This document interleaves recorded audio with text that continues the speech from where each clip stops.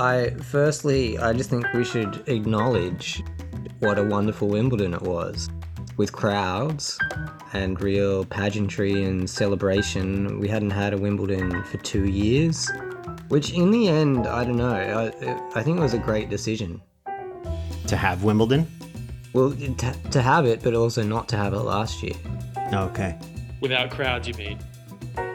Well, we didn't have Wimbledon last year because it was impossible, but like the French Open did, reschedule and like make sure that they could have it. But Wimbledon, didn't try and do that. They just were like, it's done for this year, but they made sure that in 2021 they were back and ready, and we were so ready for it. Yeah, I do think there's something to be said for the break. As much as we were lamenting, not having seen grass court tennis and the effect that had on the players and their lack of readiness to play on the grass and the difficulty they had, like getting their footing literally on the surface. Yeah, it did feel special and new. It almost makes me wonder if maybe some of these big events shouldn't be annual. I feel like there's this desire to just cram the schedule. And as a result, even as like a hardcore tennis fan, it's just like too much sometimes, It's like 8 weeks of the year I basically have to dedicate my full attention to the slams. I mean, I don't have to, I choose to. And then there's all this other stuff. They play for like almost 11 months out of the year, If they added a 5th slam, for example, something they've talked about doing, like maybe it could be something that's every other year or every 4 years, like the Olympics, which are coming up. And should be interesting, but there's not going to be any fans, so I'm a little disheartened about that. I feel like it's going to take some of the steam out of it. Yeah, definitely. I'm feel the same way about that, actually. It's a bit of a shame. It is a jam-packed schedule, and my sleep deprivation is certainly pointing towards the need for a break in the schedule. Like, I am I'm living on London time at the moment. I'm looking forward to going back. I've been sleeping at 4 a.m. and getting up at 1 p.m. every day. Love it. Yeah, I've been, here in Texas, it's like, usually my cat will wake me up around, 6 a.m. to get fed, and I'll heap a little meat snack into a bowl for him and crawl back into bed. But now it's just like, Wimbledon's on. Stay up. I gotta stay up. I might as well, like, flick on the TV. I'll sleep later. I'll sleep when I'm dead. I just loved Wimbledon this year. I feel a little bit dirty, seedy maybe, because of the sleep stuff, but also a bit dirty because there's the royalty and there's Tom Cruise in the royal box and all this stuff that I sort of get a guilty pleasure out of enjoying. And then there's also a lot of wholesome stuff, which is just the Ash Barty's victory was a really, really wholesome. It came here in Australia at the end of NAIDOC week, like our Indigenous and Islander week of recognition. So everyone's celebrating their Aboriginal identities, and the Ash Barty's won in Yvonne Goolagong's dress, and there were so many other things I liked about Wimbledon as well, including the line judges this year. They were, I felt like the cameras really made a point of zooming in on them as they were doing their job. Yeah, that added to me for the celebration of everyone sort of participating in this tournament, from ball kids to line judges to the crowds, and then the stories of what went on in the actual gameplay. Yeah, there was a little bit of ceremony that I never really noticed before, but paid attention to this year that I enjoyed after the finals. I only saw the singles finals, but they have the royalty come out and meet and greet the ball kids. I was gonna bring this up. I think it was especially funny because the guy who's been running the All England Tennis Center Lawn Club, whatever they call it, the Duke of Kent. The Duke of Kent. I was going to call him the Duke of Earl. The Duke of Kent, he looks like he was just they have a closet somewhere where this guy is, in suspended animation, and they kind of dust him off and roll him out. Like he's the most prototypically old, regal British man I can think of. Very impressed by him. Yeah, the small talk that they do with the ball kids was so weird and awkward and funny to watch. And I was like, "What is this?" Everyone's, I don't know. I thought it was a bit silly, but I can appreciate the sort of, I don't know, the other side of it, that it's a pretty like unique Wimbledon thing. But there's the finals just finished. I'm talking about the women's final. It's the only one I've watched so far. The finals just finished. Stages are set up, everyone's like on a buzz from that, and then there's like 5 minutes where everyone has to wait for these guys to walk out and like make weird small talk with all the ball kids, and everyone's just sort of watching them in the stadium. It's like, what are we doing here? Oh, yeah. It's a chance for royalty to speak with the mere commoners. Yeah, what's the name of the beautiful, Kate, the Duchess of Cambridge. Kate Middleton, the Duchess of Cambridge. Yes, she's something, and she's a commoner, right? She married into the royal family, so maybe she's telling the ball kids that you too can one day be royalty. She plays tennis, you know. She's a keen tennis player. Yeah, cool. Apparently, old mate, her husband, whoever that guy, William or Harry, he is as well. Old mate. It's William. You don't pretend like you don't know which brother she married. I don't. Kate Middleton was both at the Wimbledon men's final and at the Euro final at Wembley today. Like, she was pulling a serious double duty as royal sports watcher. Do you reckon that's a contractual thing or just out of passion? It's a good question. I feel like because royalty has always seemingly been part of the Wimbledon experience.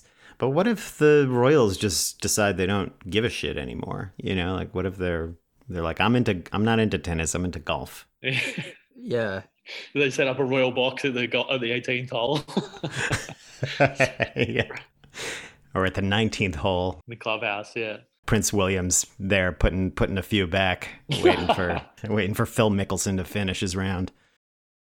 Speaking of double duties and Tom Cruise, he was at both, wasn't he? Oh, he was. Yeah, but I think in the first one, in the women's one at least, he was not in the royal box. He was just in the stands. Maybe he was trying to go incognito, but then halfway through the match, the camera zoomed in on him or whatever, and then the whole stadium was like, "Oh, it's Tom Cruise over there," and he like had to stand up and wave. And it was like a really awkward moment because the players are ready to keep on, and everyone's pointing at Tom Cruise, and he's standing up and waving, and the players are trying to serve. He basically is royalty of a different kind, and he looked amazing. You know, it's like he's got like this perfect suit on, and he did the wave. At one point, though, the ESPN cameras like focused in on somebody who looked like Tom Cruise. They're like it's like they found like bootleg Tom Cruise in the crowd. Another thing the commentators did with Tom Cruise was like, because he's promoting Mission Impossible, and he was there with a couple of the other Mission Impossible actors, and they would say, like in the women's final, is this Mission Impossible for Karolina Pliskova? Yeah. Will Ash Barty run away with it? It certainly looked like Mission Impossible when Ash Barty won the first 14 points in a row in that match. That was brutal. Yeah, Pliskova did not get off to a good start, and but clawed her way back in. I mean, Barty served for it in the second set, right? And couldn't close, and Pliskova took it in a breaker. Is that right? I think that's right, I'm remembering correctly. Yeah. And she really took the breaker.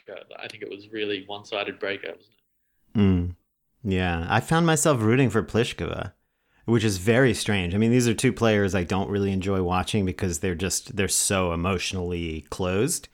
And like I actually think Pliskova is the more emotive of the two. I know, it's crazy.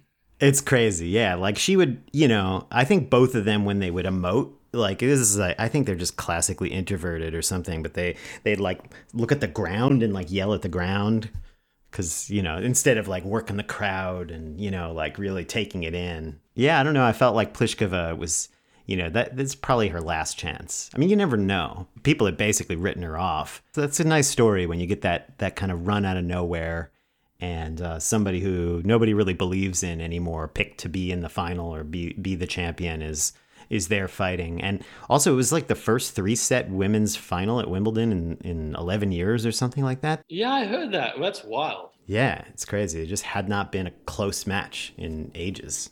Yeah, it's pretty great. It turned out to be a really compelling match. Right, even in the third set, Pliskova was there, and she could have broken one more time.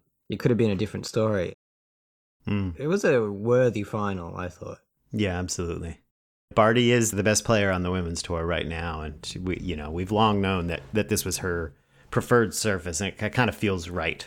It feels like the right outcome that she would get one of these. Yeah, I really think she's confirmed her greatness. Like, there was questions over her number one ranking, and that was maybe more due to the system in freezing the rankings during COVID rather than anything about Ash herself. But in any case, now she's got two slams. She's world number one, and she only lost one set in the way to the final, which interestingly was to Suarez Navarro. Which I think it's just so great that Suarez Navarro played that well in her final Wimbledon match, taking a set off the eventual champion. Ash Barty is a legend. Yeah, absolutely. A lot of Aboriginal people are obviously celebrating Ash Barty's victory, sharing photos of her as a kid, and that one photo that gets brought out every time she wins a tournament.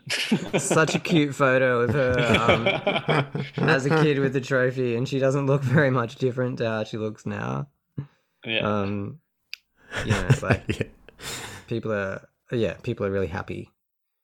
She's just seen as a worthy, a likable champion, a humble champion. Yeah, there's all this talk about how like it was her dream as a little girl to win Wimbledon, and I just can't help but be skeptical of that. It's like, was it really her dream when she was 5 years old and her parents were like, here's a tennis racket, Yeah.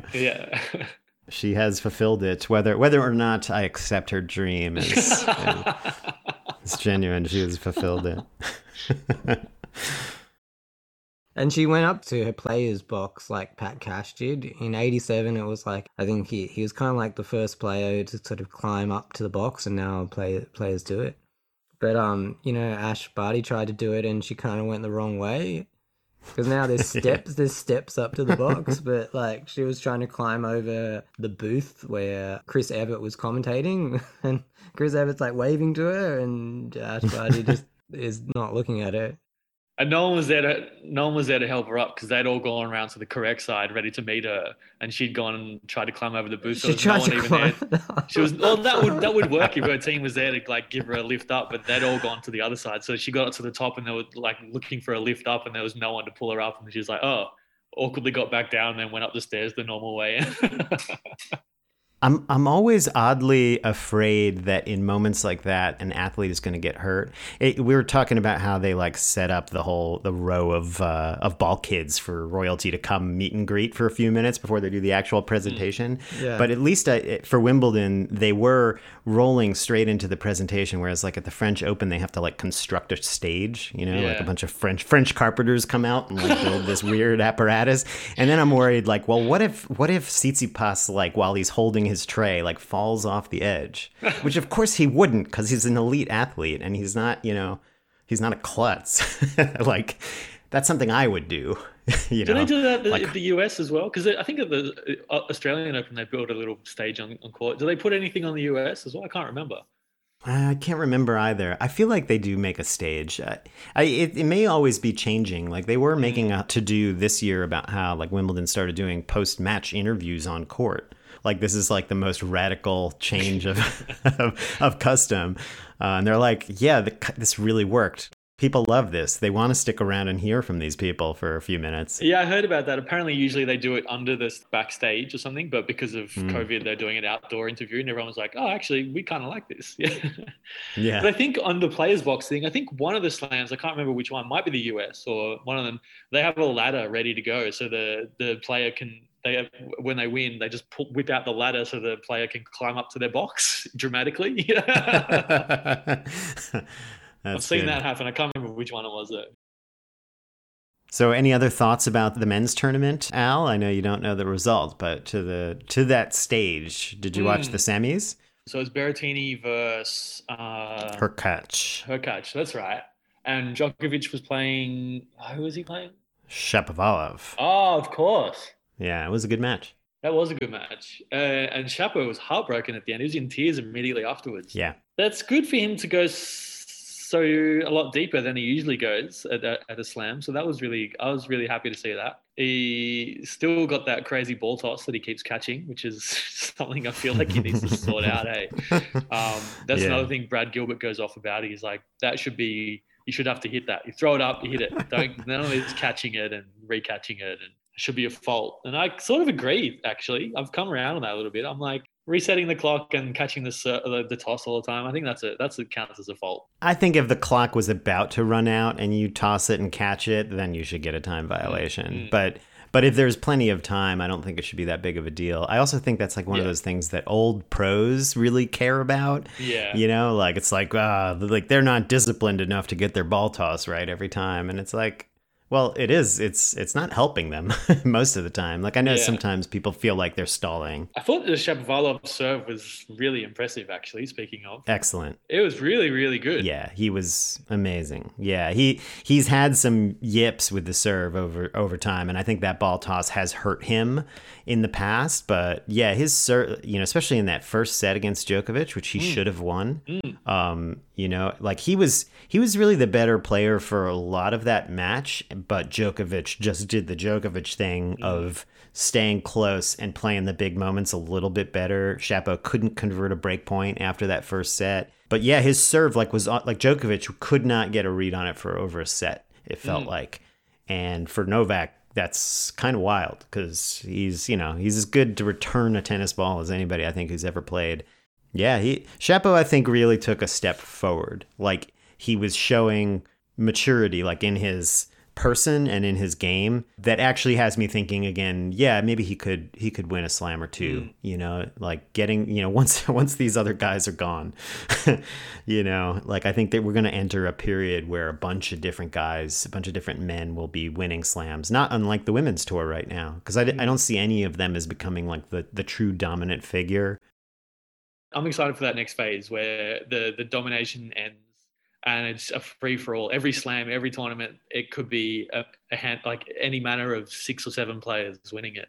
I'm really excited for that phase of the men's game. Yeah, totally. Yeah, I think like none of the men who are like really coming up seem to be great on every surface. Like some of them are good on, you know, like Shapovalov apparently is pretty decent on grass and, you know, good on hard courts. You know, Tsitsipas can't seem to find his footing on grass at all. Same thing with Thiem. Like Thiem is always out in the first round at Wimbledon if he plays. So yeah, I am looking forward to that. I think, you know, it's just crazy the dominance of the big three in total. Like the number of slams they've won over the past 20 years out of the entire amount of available slams, you know, it's yeah, it's something crazy. So yeah, I think we're going to enter a different period and it'll be fun to watch. I had a moment just then of thinking, you know, the single-handed backhand seems to struggle a little bit on the grass, but then I remembered that there's one single-handed backhand that really sort of does all right on grass. I was like, oh, maybe that theory's counters not so good. that. The veterans does it right on grass. But yeah, you know what I mean? Because on the clay, those players, when they have the time, they like Tsitsipas and Thiem. I think there's probably a couple others, and Evans. When there's a bit more time, they do all right. But on the grass, it feels like when there's not as much time on the backhand, maybe they struggle a little bit. But yeah, old mate Rog sorted that one out. Yeah, I'm starting to think that the elements of grass that are really important, most important, it's the movement first and foremost. Like if you can't change the way you move to get to the ball and like make the micro adjustments and, you know, get your balance, like it's over. But then also being able to hit low balls. Like, I think that's one of the things about Roger. He just like, he can like scoop balls off the surface, or he could when he was in his heyday. You know, or like a player like Kerber, who feels like her style is more like a clay quarter style, like more defensive, grinding style. But she has this crazy shot where she just like basically crouches like down to the ground, like she does a squat and hits balls. You know, yeah, I've seen a few of the women do that, and it's strange that a lot of the women do it, but you don't really see many of the men doing that shot. Yeah, I can't think of a man doing that same kind of thing. It's like some of the women crouch down and get that as a backhand, as a topspin backhand, but it seems like more of the men opt to take that kind of ball as a slice. Any theories, Matt? I guess it depends on what you're more comfortable with. Like Berrettini's more comfortable in playing that as a slice because he's got such control on his slice. really have noticed that crouching down on grass, as you say, David, the movement is so much more important. You get those bad bounces, especially towards the end of the tournament, on the baseline where the grass is all worn out, and you really have to be able to adjust and drop down right to your knees. Like sometimes players take a knee involuntarily, and it's just to be able to make that shot, which is cool to watch. So it's definitely another exciting element that you get only with grass. Yeah. There's also the grass season is extending because players are playing Newport now, which is great. Oh, right. I always forget about Newport. It's weird that there's like... It's a bit longer than we think, this grass season. Yeah, I do have a little bit of that post-slam sadness. I think calling it a depression is a little bit much. But yeah, so much of my last couple of weeks has been, I've been thinking about it and focusing on it every day, watching hours and hours of tennis and, listening to the tennis podcast and making this podcast. And yeah, and then all of a sudden it's like, it feels like anything is just not going to quite live up to it right away. But I guess I'm also kind of eager for a little bit of a break, take in some other stuff for a minute. Other stuff. There is other things. Other stuff. There are other things in life. You would think that with the all white, there's not a lot of room for creativity. But I think within structure, there's freedom. Fashion this year at Wimbledon is, of course, a restricted palette. It's all white, but you are allowed to have a single trim of colour, which I think actually it's not necessarily just a single trim because there's the logos and then like Yonex, for example, has 2 trims of colour. But it's definitely mostly white, and then it's what you do with all of that, with that restriction that I think is interesting. Right, so I'm looking at a picture of Hubert Hurkacz, aka Hubie. Mm-hmm. He's moting a bit. He's having a good time. Had a good run at Wimbledon, got into the semifinals, beating Roger Federer on grass, and he's wearing white with Yonex logos, and yeah, it's kind of a classically traditional collared shirt. Would you call that a polo? Yeah, I do call it a polo, and I really preferred the polo shirt over the t-shirt this year, because there's not a lot going on color-wise, so you do need to do something with the collar to make the outfit interesting. Yeah. With the lines there, you can see like the seam on his shoulders, it's nice and classic, and he's got a couple of buttons done up, and then he's got the blue and green trim around the outside of the collar, which Yonex have really played with this year. It's this 75-year anniversary, so they're going back to basics: blue, green, and white. The only colors they're really using. Yeah, I feel like a lot of the outfits, they get their personality from the trim, the little accoutrements or maybe like texture. And here you have a sleeve where there's sort of an extra bit of fabric and there's sort of a snip, like somebody took a little scissors and like cut a little trim into the exit of the armhole. I don't really have industry terminology here. I find this outfit rather boring, actually. Do you like this one? I was more interested in it for the color and just to demonstrate the polo look rather than the t-shirt look. Yeah, it's not particularly interesting, but if it's seen in the context of Yonex's 75 years, if you just flick through to some of their other clothing. Good socks. I like the socks. There's like a vertical stitching, but there are separate blue and green stripes with the Yonex logo in between. I kind of like that look. Yeah, that blue and green is really working for me. And then if you go ahead to Sevastova, she's wearing like a hot take on the polo shirt, which is like this vest shirt with a high collar and then the prominent green and blue trim on the V-neck. Yeah, good headband too. I'm a big fan of the headbands. You are, aren't you? Yeah, I'm a headband man myself. Who is that? Is that Krejcikova on the left? Yeah, so she's another player that wears a racket manufacturer clothing label, Head. Oh, right. Yeah, Head. She's got a really good flowing netball skirt, pleated skirt. going on. I thought it was one of the best examples of the pleated skirt, which you saw a fair bit of. When you say a netball skirt, do you mean like the obscure Australian sport netball? It's not just Australia. New Zealand play it too, and England, Jamaica, Canada, I believe. Is it at the Olympics? Is it? It's definitely in the Commonwealth Games. Maybe it's not at the Olympics. Well, anyway, what makes it a netball skirt?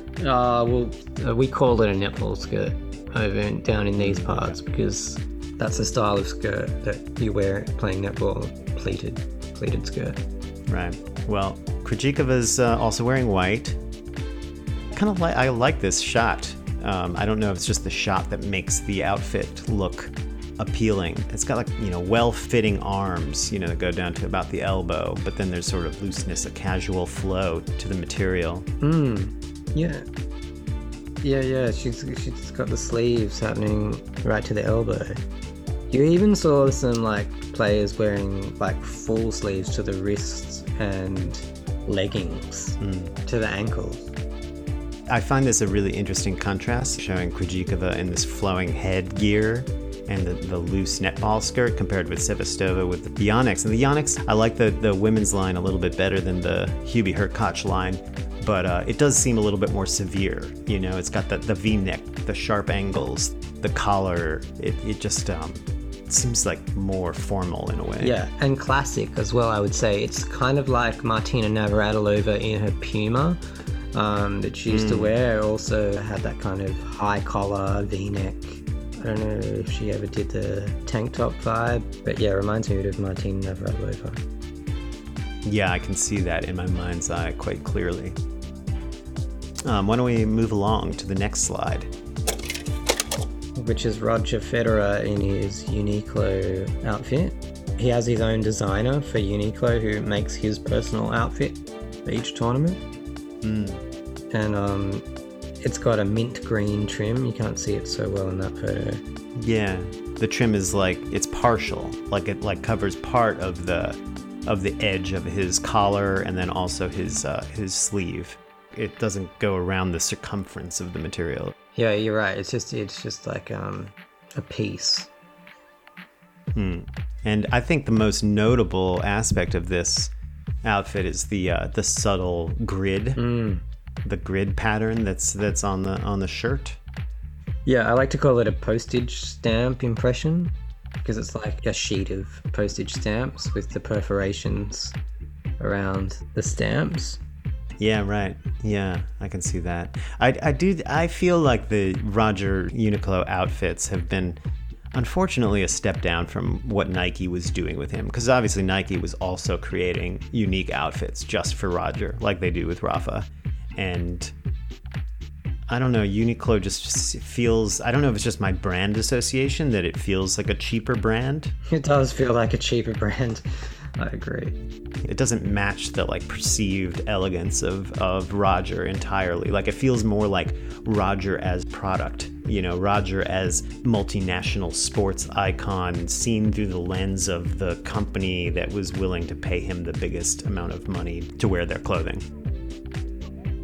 Yeah, I see that. I think partly it's our kind of cultural bias on Uniqlo. It's a new brand. It doesn't have quite the gravitas that a Nike or Adidas has with, the heroic commercials and but I don't mind the Rogers outfit here. The pop of red, the Uniqlo logo, is not bad.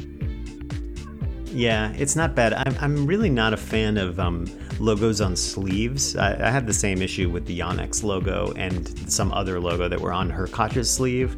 I just think the whole thing would work better without that. But of course, the brand, it's so important to them that the Wimbledon restrictions have to account for the fact that brand names are going to be visible on the clothing. Yeah, not a big fan of that element there. Roger just looks good in clothing, I think. So.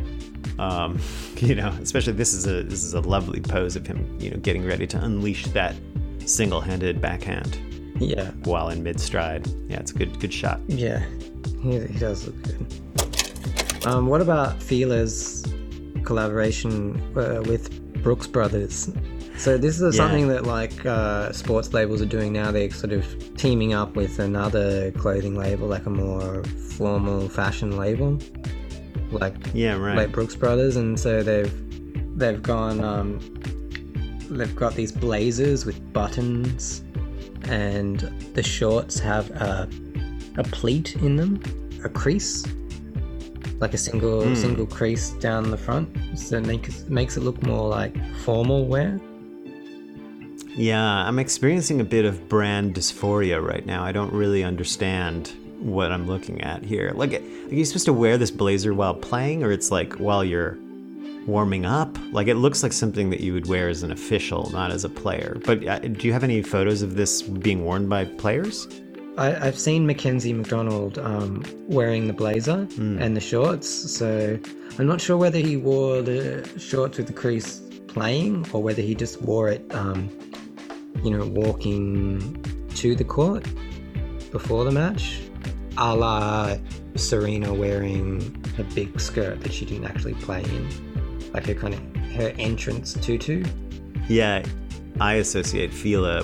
Fila just feels like a kind of middle of the road sportswear company, not pricey, not exceptional in any way. And Brooks Brothers is like really stuffy, yuppie formal wear. Yes. In my mind. The Brothers Brooks. Brooks Brothers Brooks.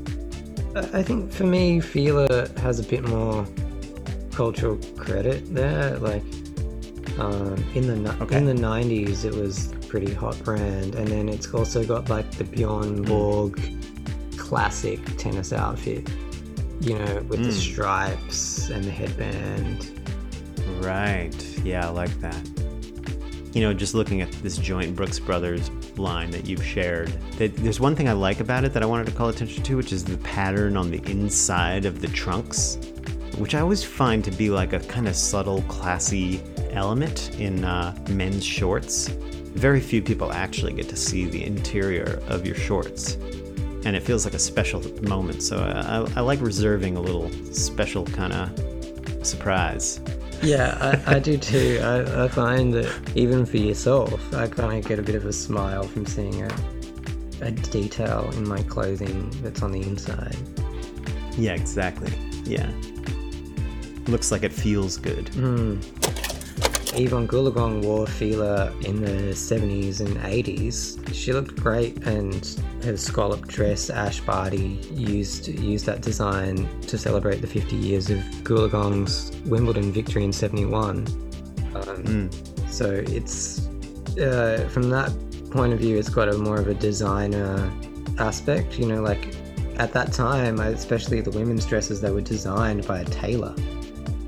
Because you were walking onto the court at Wimbledon and you needed to look good.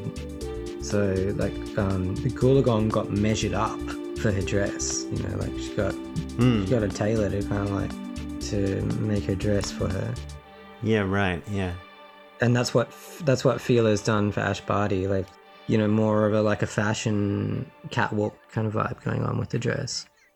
Yeah, right. I didn't realize that I didn't make the association that Ash was wearing Fila with the scallop dress, which definitely got a bit of attention for standing out and for the reference, the callback, the tribute to Goolagong. Should we move on to Ons Jabeur? Yeah, I thought you'd like this one, David, because not only is she wearing the bandana, which you're a big fan of, a detail here is that Ons goes with a flowing bandana at the back. There's length to the bandana. That's my style. Right. I like the long flowing bandanas. Yeah. And makes me feel like I have a ponytail or something. Yeah. And it's more old school, right? It's more, than 80s and 90s players had more of that vibe with the bandana, rather than like Victoria Azarenka or Roger Federer. They're wearing the bandana, but it's tied and it's very short at the back. There's not much flow to it. Yeah, totally. I have noticed that because of my own style decisions. Did I ever tell you about the time I ordered all of these long flowing headbands on Amazon, and then the next day I got an email saying, since you bought these headbands, you might like these pirate eye patches. They thought that I was like just playing dress up for Halloween or something, or costume party. But no, I'm a very serious athlete. Yeah. You know, I have tangibly noticed the difference in my perspiration when I wear the headband. It's so much better when I run. It's not like I don't still have sweat on my face when it's hot out, but it makes a big difference, like for the sweat in my whole body, actually. Like I don't sweat as much through my shirt. Anyway, Ons, yeah, I do like this one. I like the short sleeves. I like the subtle, faded, kind of like silver texture that you can see on the shirt. I don't know if that's really silver. Yeah, that Lotto shirt, it's a texture rather than a color, but it's sort of, it's more see-through in parts. So you're actually seeing a bit of her skin through there, it's not silver. But yeah, she looks great. There's no collar on the Lotto shirt, which is not my favorite, but she looks so good. And that bandana, the flowing bandana, has a big part to her look. Yeah, she's got her hair up in the bun, and she's also got this interesting. She's wearing a wristband, and she's doing a fist pump. And under the wristband, she's got a little like a black beaded bracelet that she's wearing. She just looks like a badass, and I just like how the whole outfit kind of goes with her fierce competitive vibe. I didn't notice that bracelet. Interesting. Yeah, and she is. You're right. She's such a badass. Venus Williams loves her, thinks that she's an inspiration. Obviously inspiring Arab women and North African women to be tennis players. She's Muslim, and she plays sometimes during Ramadan, which presents a bit of a challenge because, you know... Right. She's fasting. Yeah, but she takes some liberties. At least in one article I read, she sacrifices in other areas so that she can still eat something during the day. Yeah, right. Yeah, but that's I didn't realize she was Muslim. Next slide, we've got one Marton Fucsovics wearing a shirt that says the word dork on it. Is that what that says? He's not he's a big dork. It's not the first thing that comes to mind when I see Marton Fucsovics, but it says DRK actually. Yeah, I don't know the brand. Tell me more about the shirt. I don't know a hell of a lot either, but the DRK stands for Dorko. It does stand for Dorko. Dorko, okay. not Dorko. Yeah, it's a Hungarian brand. And yeah, it's got a very like the font is like very stern, you know, it's very bold, and the R is reversed, sort of like how the band Korn spells its name with a reversed R. Marton Fucsovics is one of the most muscular men on tour. He's one of the people who got me to coin the phrase alarming fitness. Like his fitness is actually, it's not just striking, it's almost upsetting. Like, I feel like he would be leading a battalion of soldiers fighting against the Allies in World War II, so... Yeah, he looks like a big jock football player. His muscles very impressive. He's got a really short, kind of military kind of haircut as well. Yeah, that definitely contributes. And yeah, he's always had a bit of a mustache. It looks trimmed here. Yeah. Yeah, very, very military vibe. Yeah, I just thought I'd draw attention to the Dorko label, which is he must be the only player wearing it, and it's a polo shirt again. Yeah, a little bit of a skimpier collar on the polo. Yeah, right. It's very short. It's very thin collar. The next slide is Shea Su Wei celebrating the doubles victory with Elise Mertens. Oh, they look so joyful. Oh, yeah. And they saved match points to win the doubles final. Yeah, I meant to watch it and then it got spoiled for me because I was listening to the tennis podcast and forgot about it, but it sounds like it was an epic final. Yeah, so cool. And I didn't see the final either, but I did see them play against Shibahara and Aoyama in the semi-final, which was a great match. Yeah, right, yeah. In that match, in the semi-final, Shea Su Wei is wearing a full Nike ensemble, and I thought, oh wow, maybe she's finally got her act together and organised a clothing sponsor. Right. But then because usually she's wearing half Adidas, half Nike. But then the next match, I'm like, no, she's just wearing whatever the hell she wants to wear. She just wears it. She mixes and matches from any label. She's got a Nike skirt on and a Bidi Badu shirt on with a scoop neck. Bidi Badu is this really this colourful European label that I've only ever seen Wesley Koolhof, the doubles player, wear. It's quite obscure, but they got this kind of geometrical lion logo, and their colors are pretty like 80s pastels and fluoros and stuff. Yeah, right. Someone ought to sign Shea Suwei and give her her own clothing label, because I think she's so cool and it would be awesome. But until that time, she's just gonna wear mixing and matching.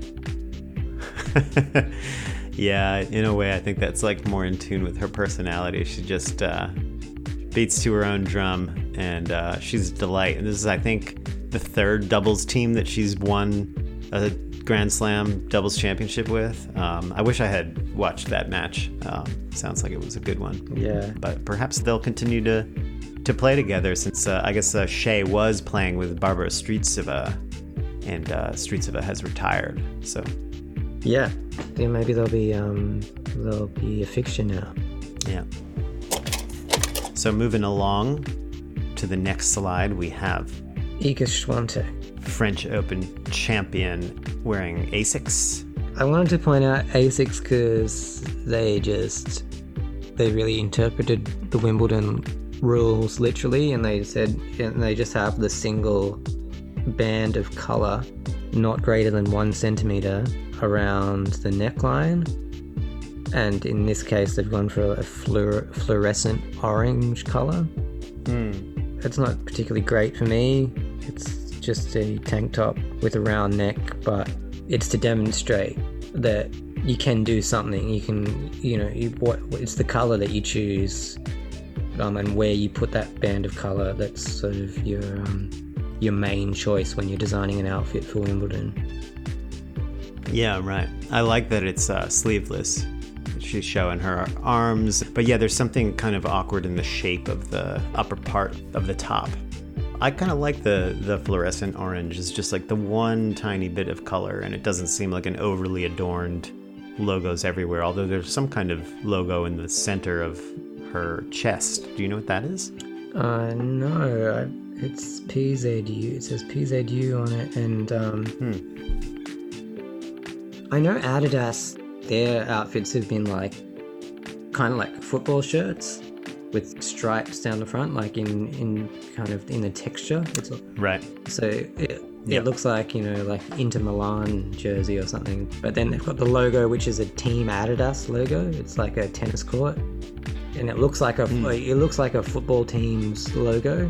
Same with the PZU that Swiatek's wearing, and I just realized it's a insurance company, a Polish insurance company logo. Yeah, I think that I would have been better off not knowing that, but yeah. it's like advertising Geico or something. You got the Geico lizard on the center of your shirt. Yeah. Well, anyway, Swiatek is great. She lost in the round of 16 to Ons Jabeur. Moving on. Serena Williams is wearing one sleeve.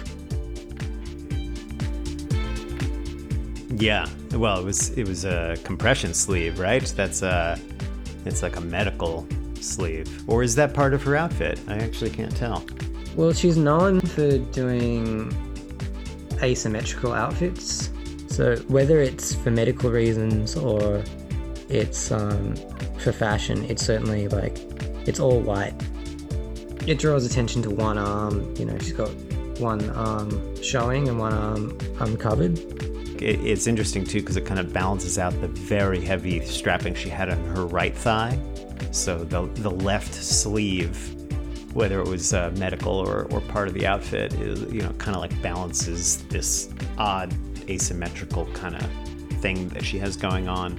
I like that she took her medical supports seriously and kept them in the color of white, the non-color of white. Yeah, like We were seeing a fair number of black ankle supports late in the Wimbledon championships. yeah, Berrettini all black ankle supports. I was happy to see that Jeremy Chardy, he had a nice Lacoste polo, and he had white ankle supports. Yeah, nice. I feel like there's an exception. It's like if there's no choice. Shapovalov was also wearing black ankle supports. It seems like there are ankle supports out there that you could get that are white. And suddenly I'm a big advocate for all white. Serena looked terrific. Like her physique and her outfit. You also have a picture here of her entrance dress. I don't know what else you would call it. It almost looks like a bridal gown. Yeah. Yeah, or a gown, a queen's gown or something. Yeah, yeah, right, yeah. Yeah, it's just such a shame what happened to her in that first round match, because it's not just that she looked physically imposing and she looked to be in really incredible fitness, but her form looked great for 3 games, and then it just ended. What a shame. It was a big shame. Hopefully she'll be back for the US Open. Yeah. All right. Next slide. We've got Ash Barty with the scallop dress again. Yep. And Yvonne Goolagong for reference. It's quite different scalloping back in Goolagong's day. Yeah. The scalloping's on the shoulders for Goolagong as well. Yeah. It's quite different. I almost had the feeling, like, watching Ash, that the dress she actually wore didn't have the same scalloping along the bottom. Like, you could definitely see the floral texturing that's on there, which is different. That's not actually from Goolagong. It's from a different Goolagong outfit, apparently. Oh, interesting. Yeah, Goolagong was like, oh yeah, and that flower design, that was from one of my other outfits. Oh wow, okay. So it's a double reference. Maybe it's just that it was hard to kind of notice the detail on the edge of her, on the hem of her garment when she played. But yeah, I'm seeing it now. I just was not remembering correctly. Yeah, it's just the scalloping. The scallops are bigger on the original Goolagong dress, and they're smaller and more numerous on the Barty dress.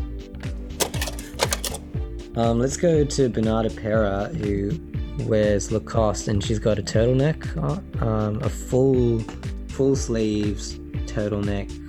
Well, in Australia we'd call that a skivvy. Interesting.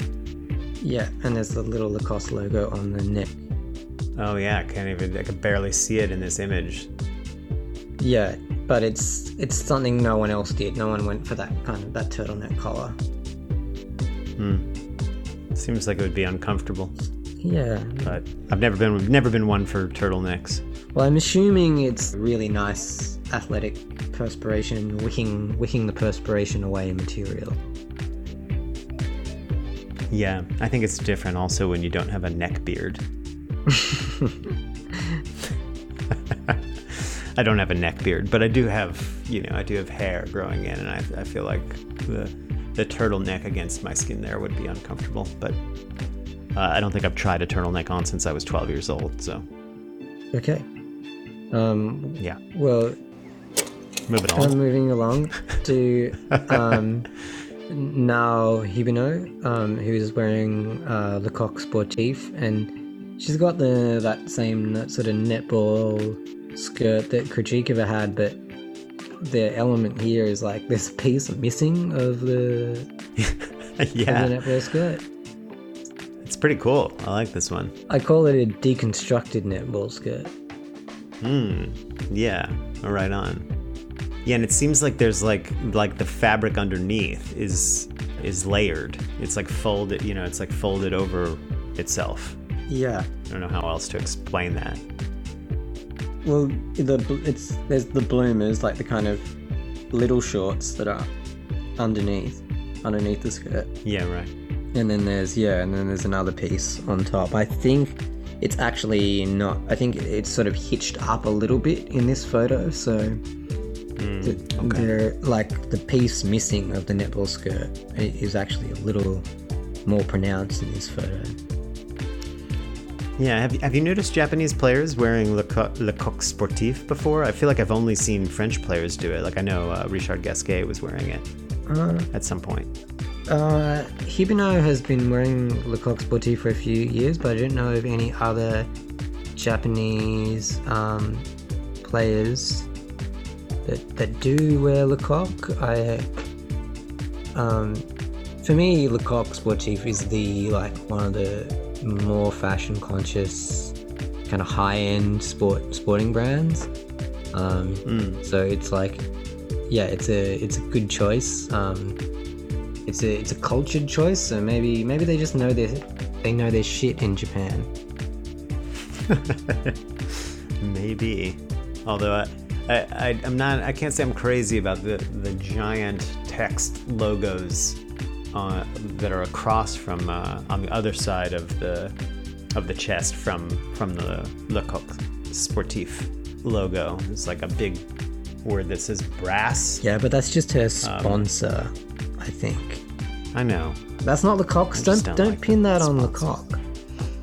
Yeah, I know. Okay, I'll use my imagination and imagine it without that. And as Le Coq intended. That's right. Moving along, Alina Svitolina in Nike. Yeah.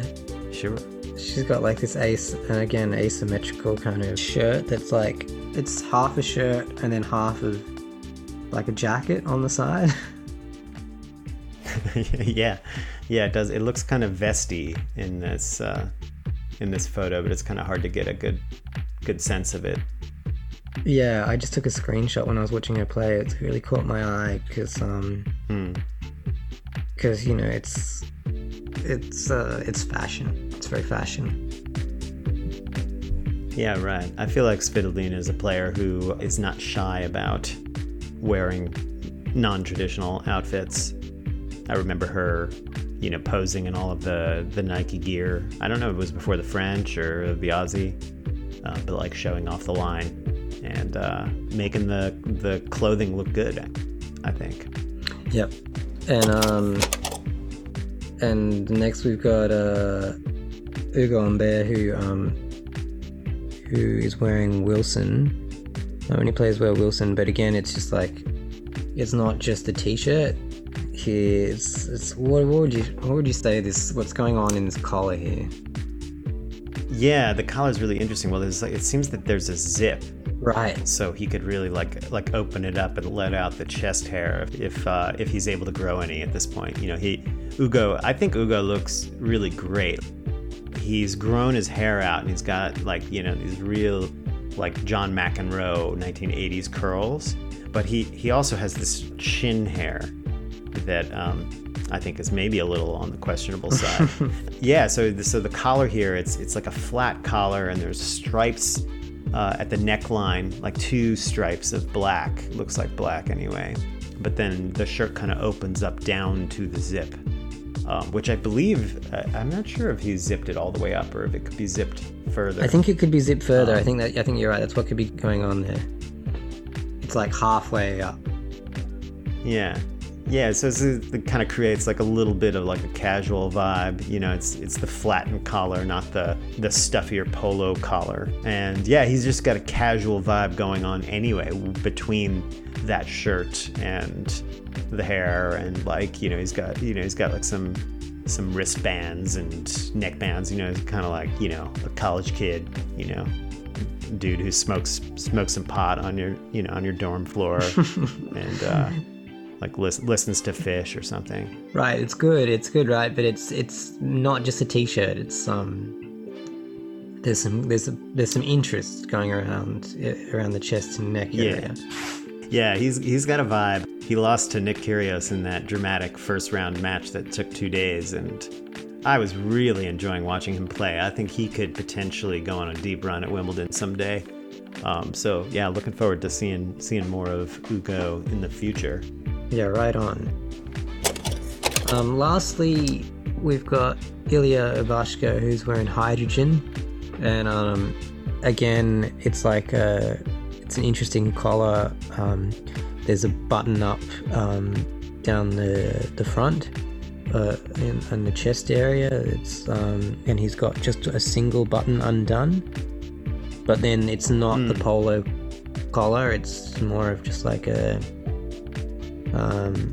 sort of it's a t-shirt, somewhere between a t-shirt and a polo.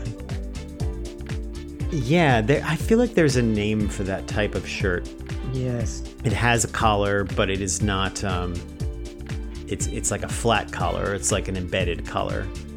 Yes. I've found the Guide to Men's Dress Shirt Collar Types by Paul Frederick. Let's see if I can get some information here. While you do that, I'll just point out that there's a couple of lines, horizontal lines of texture across the front of the shirt, and then of course the hydrogen skull logo, which is muted instead of black. It's kind of like a gray. Yeah, all the information I'm finding about collars is referring to actual collars and not like a flat, like a collar that's not a collar. Yeah. We'll have to have Davey Gravy do a little research on this and let us know what he finds. That'd be great if you could organize that. Yeah, we'll see if he's got anything to say here. The collar you speak of typically appears on what is referred to as a grandfather shirt or granddad shirt. It is a long-sleeved or short-sleeved flannel or brushed cotton band-collared shirt worn throughout Ireland. Traditional shirts are white with colored vertical stripes. Longer shirts are used as nightshirts or pajamas. The nightshirt version can include a matching nightcap. This style of shirt was also worn by working-class men in the United Kingdom during the industrial era. At this period, the lack of a turn-down or collar cape was filled by the use of a detachable collar. The 2010s decade has also seen the garment feature as a mainstream fashion item for men. The grandfather shirt is also made of Irish linen. The linen version is colloquially known as a Sunday shirt. Sunday shirts are often paired with black trousers or Irish tweed pants and worn to mass, christenings, funerals, and weddings.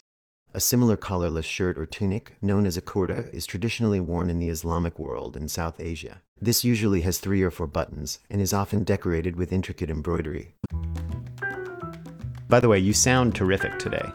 Well, I'm continually improving. I have an arrangement of pillows and stuff in my room, to sort of replicate one of those professional sound booths that you sent me.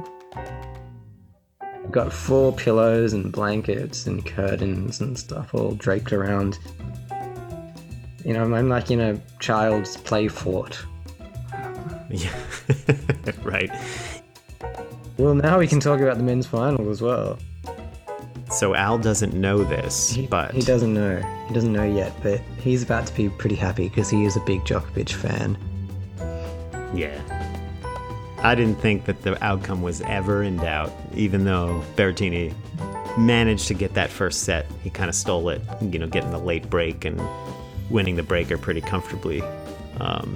But after the way Djokovic beat Rafa in Paris and the way he came back from 2 sets to love down against Tsitsipas, I don't think there's any doubt in his mind when he's down that he's still going to be stronger when it counts. And yeah, he did it again.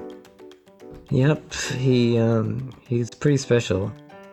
His mental capacity, his concentration. He talked about that, I think, speaking to Darren Cahill straight after the ceremony. At the work that he puts in with meditation and mindfulness, concentration, quietening the mind, and all of that, being in the moment. He talked about that. He said, that's as important to him as the physical training. Yeah, it's super impressive. One thing I noticed in the post-match interviews he was giving is just I was reminded of how cerebral he is. He's really thinking about the game. So the fact that he is such a thinker and that he's able to kind of analyze and evaluate and, dig into the, the X's and O's of the sport, but then also have that like that presence of mind, the ability to center himself and be more solid when it matters the most. It's pretty incredible. So once again, Novak Djokovic ate the grass at Wimbledon. He didn't actually eat the grass though, did he? Yeah, he did. Yeah, I was really eagerly awaiting that moment because I wasn't sure if that was just like a Federer taunt or part of the ceremony that he's decided to execute when he wins Wimbledon. I saw him put his hand on the grass and then he looked to the sky and pointed to the sky. I must have missed the actual eating of the grass. Yeah, he ate the grass first, and then he kind of like, he was doing a bunch of acknowledgments. I can't remember if he did the giving the heart from heaven, like, gesticulation in the 4 cardinal directions thing. And then he like patted the grass and like pointed to the sky. Like he was really doing a lot of the little Djokovic performance art thing that he does. Yeah, he did. And he went to his box, and then he came back out, and then he threw some things into the crowd, and then he acted like he was going to throw his whole tennis bag into the crowd. He picked it up and like was like, yeah, I'm gonna chuck this out. No, which was kind of funny.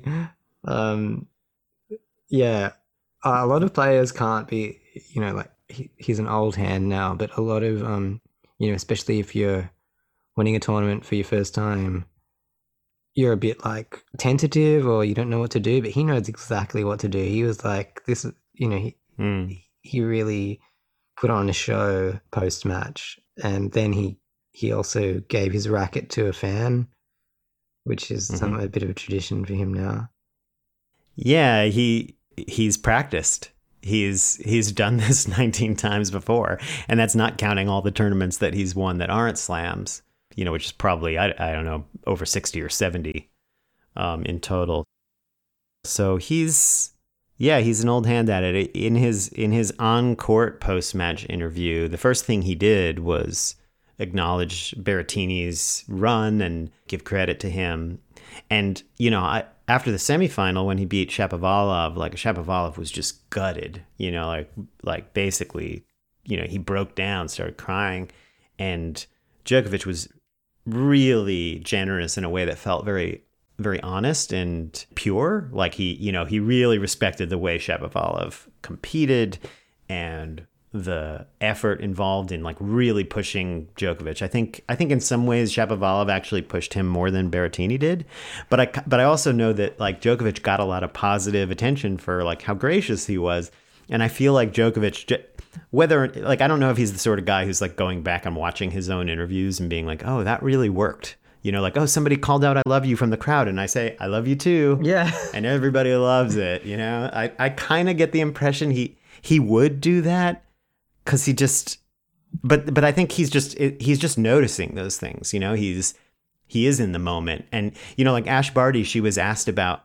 match point in her post-match interview, and she says, I honestly can't remember, which is fair and totally honest. And I could see how you would lose consciousness for a minute, or just like kind of, you're almost like not even in your body. But I think Novak's just been through it so many times. He really is able to take it all in, and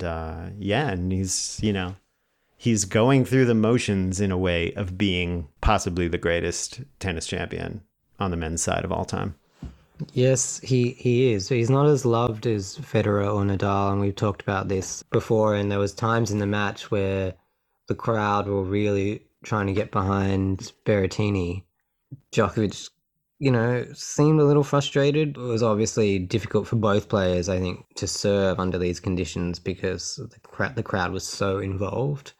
Novak doesn't really mind. I mean, I guess he does. I'm sure he does mind some of the unfair criticism or hate that he gets, but able to deal with it so well. And I got the sense that, by the end of the match, he was warmly embraced by the crowd. Yeah, for sure. Which he totally deserves. Yeah, and and like in a way, I think he kind of saved some of his best play for late in that match.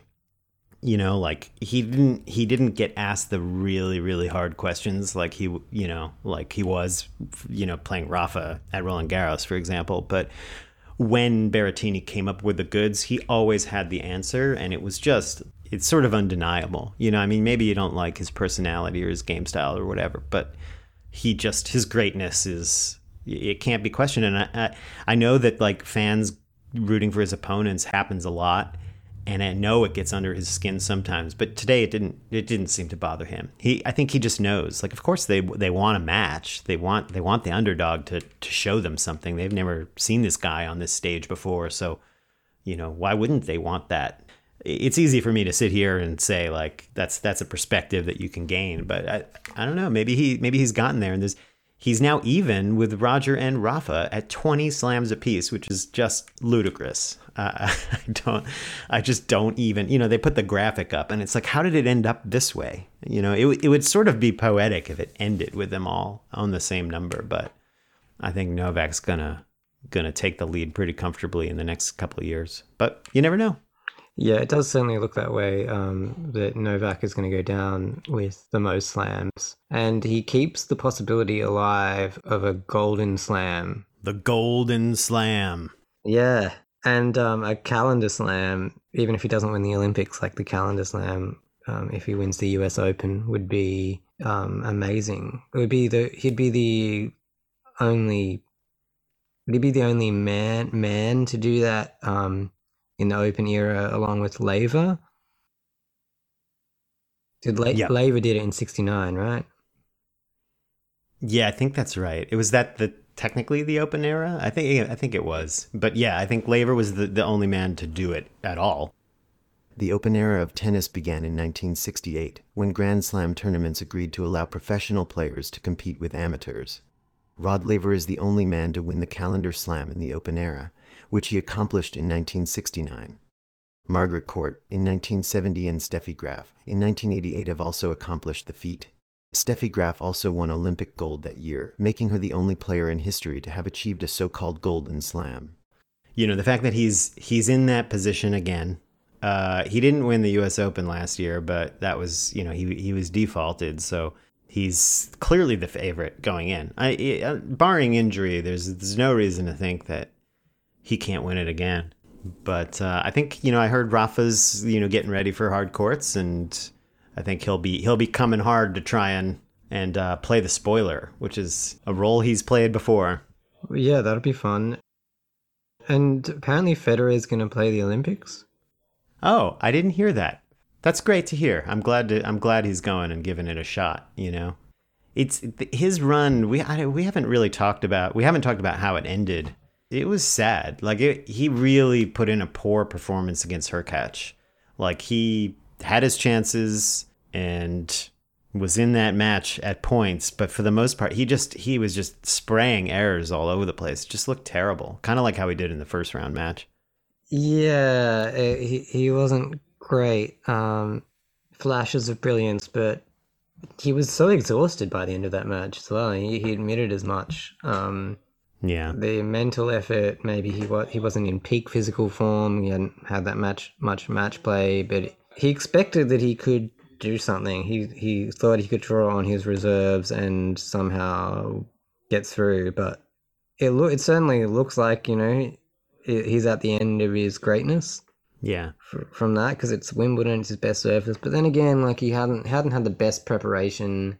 But then at his age, is he ever going to be able to put in like a proper preparation, like be completely injury free and play enough lead up tournaments and be healthy enough and commit that much ever again? You sort of think that maybe he won't ever be in the position again. Yeah, it feels like he's that kind of elite athlete who managed to play this incredible long career with very, very few major injuries, and it's like a LeBron James or Tom Brady or something, just the longevity and you never think that they're going to break down, and then suddenly they do. It feels like these knee surgeries really took a lot out of him. The rehab was much longer than he expected, and I kind of, having read the Andre Agassi autobiography, like Agassi talked a lot about how his body was just kind of broken at the end. The effort to like get out of bed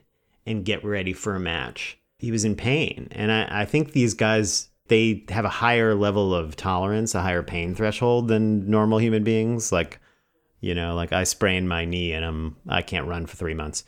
They play through a lot. And yeah, your body doesn't heal quite as fast when you're pushing 40. And well, I'm glad to hear he's continuing to give it a go. I was kind of wondering if he was the sort of person who would just like hang it up like with an announcement, you know, with a press release, or like will he announce that he's going to retire like after next year's Wimbledon, you know, and like go through all that? Because I do think for him, if he announces in advance, like this is my last Wimbledon, or I'm going to retire after the US Open or something, it's like the hype around that, the attention would be so intense. And obviously everybody's currently speculating, like, I don't know, maybe this is his last Wimbledon. Maybe we'll never see him on center court again.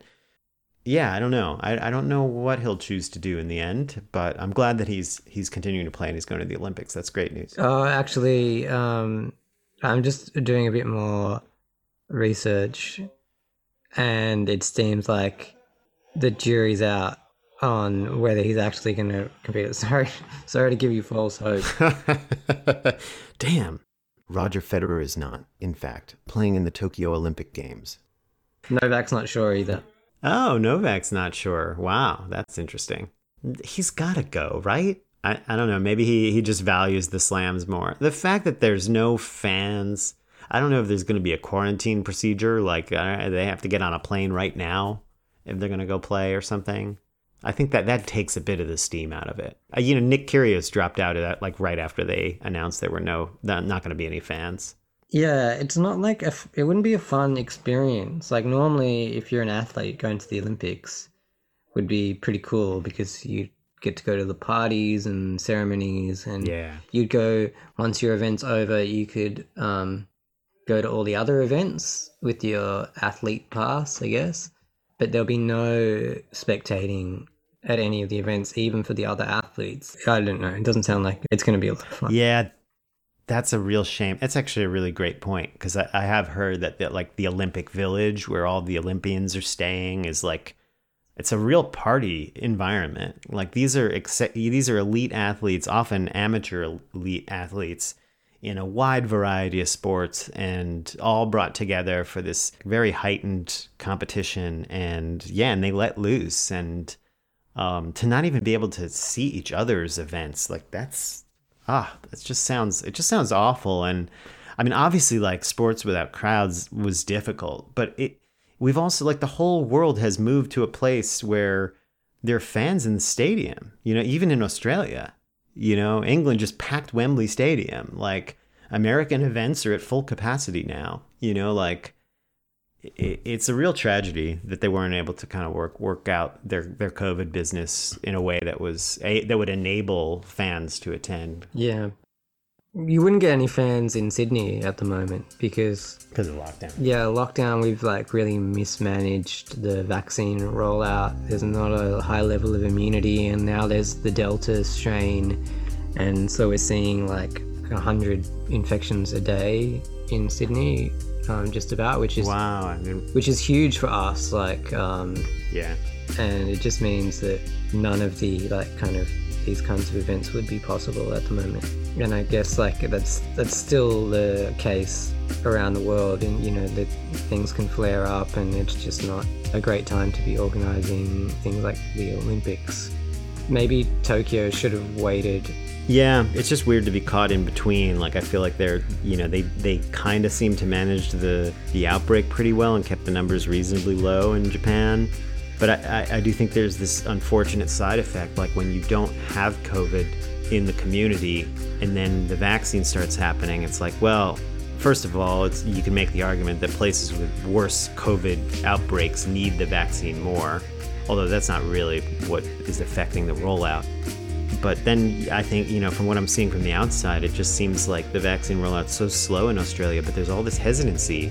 And the thing is, like, if you're really committed to this strategy of like no COVID, like anytime there's any outbreak, you shut down society, you're going to be doing that for the next year and a half, or possibly longer, because you're not going to be able to vaccinate 100% of the population. People won't submit to it. I mean, there's anti-vaxxers everywhere, and they're a problem, and they're largely responsible in places that have had the vaccine rollout be strong, like England and the United States. That's largely who's getting COVID. The number of breakthrough cases is extremely low. If people aren't willing to accept it, at some point, it's important to accept that people are exercising their agency. I don't see any alternative other than the government saying, like, we're actually mandating the vaccine. I don't know. Maybe that's the right thing to do, but nobody has taken that step. No. So, but like in Australia, for example, like I know Canada and the United States, like have got really high numbers per day of vaccinations, and it's like that's means that the population are developing this immunity. But in Australia, we didn't buy enough vaccines from Pfizer and invested in this like University of Queensland vaccine that gave a false positive for HIV. So Jesus. So they couldn't use that one, and they didn't buy enough Pfizer, and then like the federal government decided, you know what, we're not really going to consult with the state health departments, and we're just going to like organize it ourselves so we can get all the glory. And then they didn't do a very good job, and so like we're languishing still at 8% of total population completely vaccinated, and then maybe 25% has one dose of the vaccine. The government just didn't take the lead and didn't use this advantage that we had in like kind of being relatively COVID free. It's just a bit of a mess.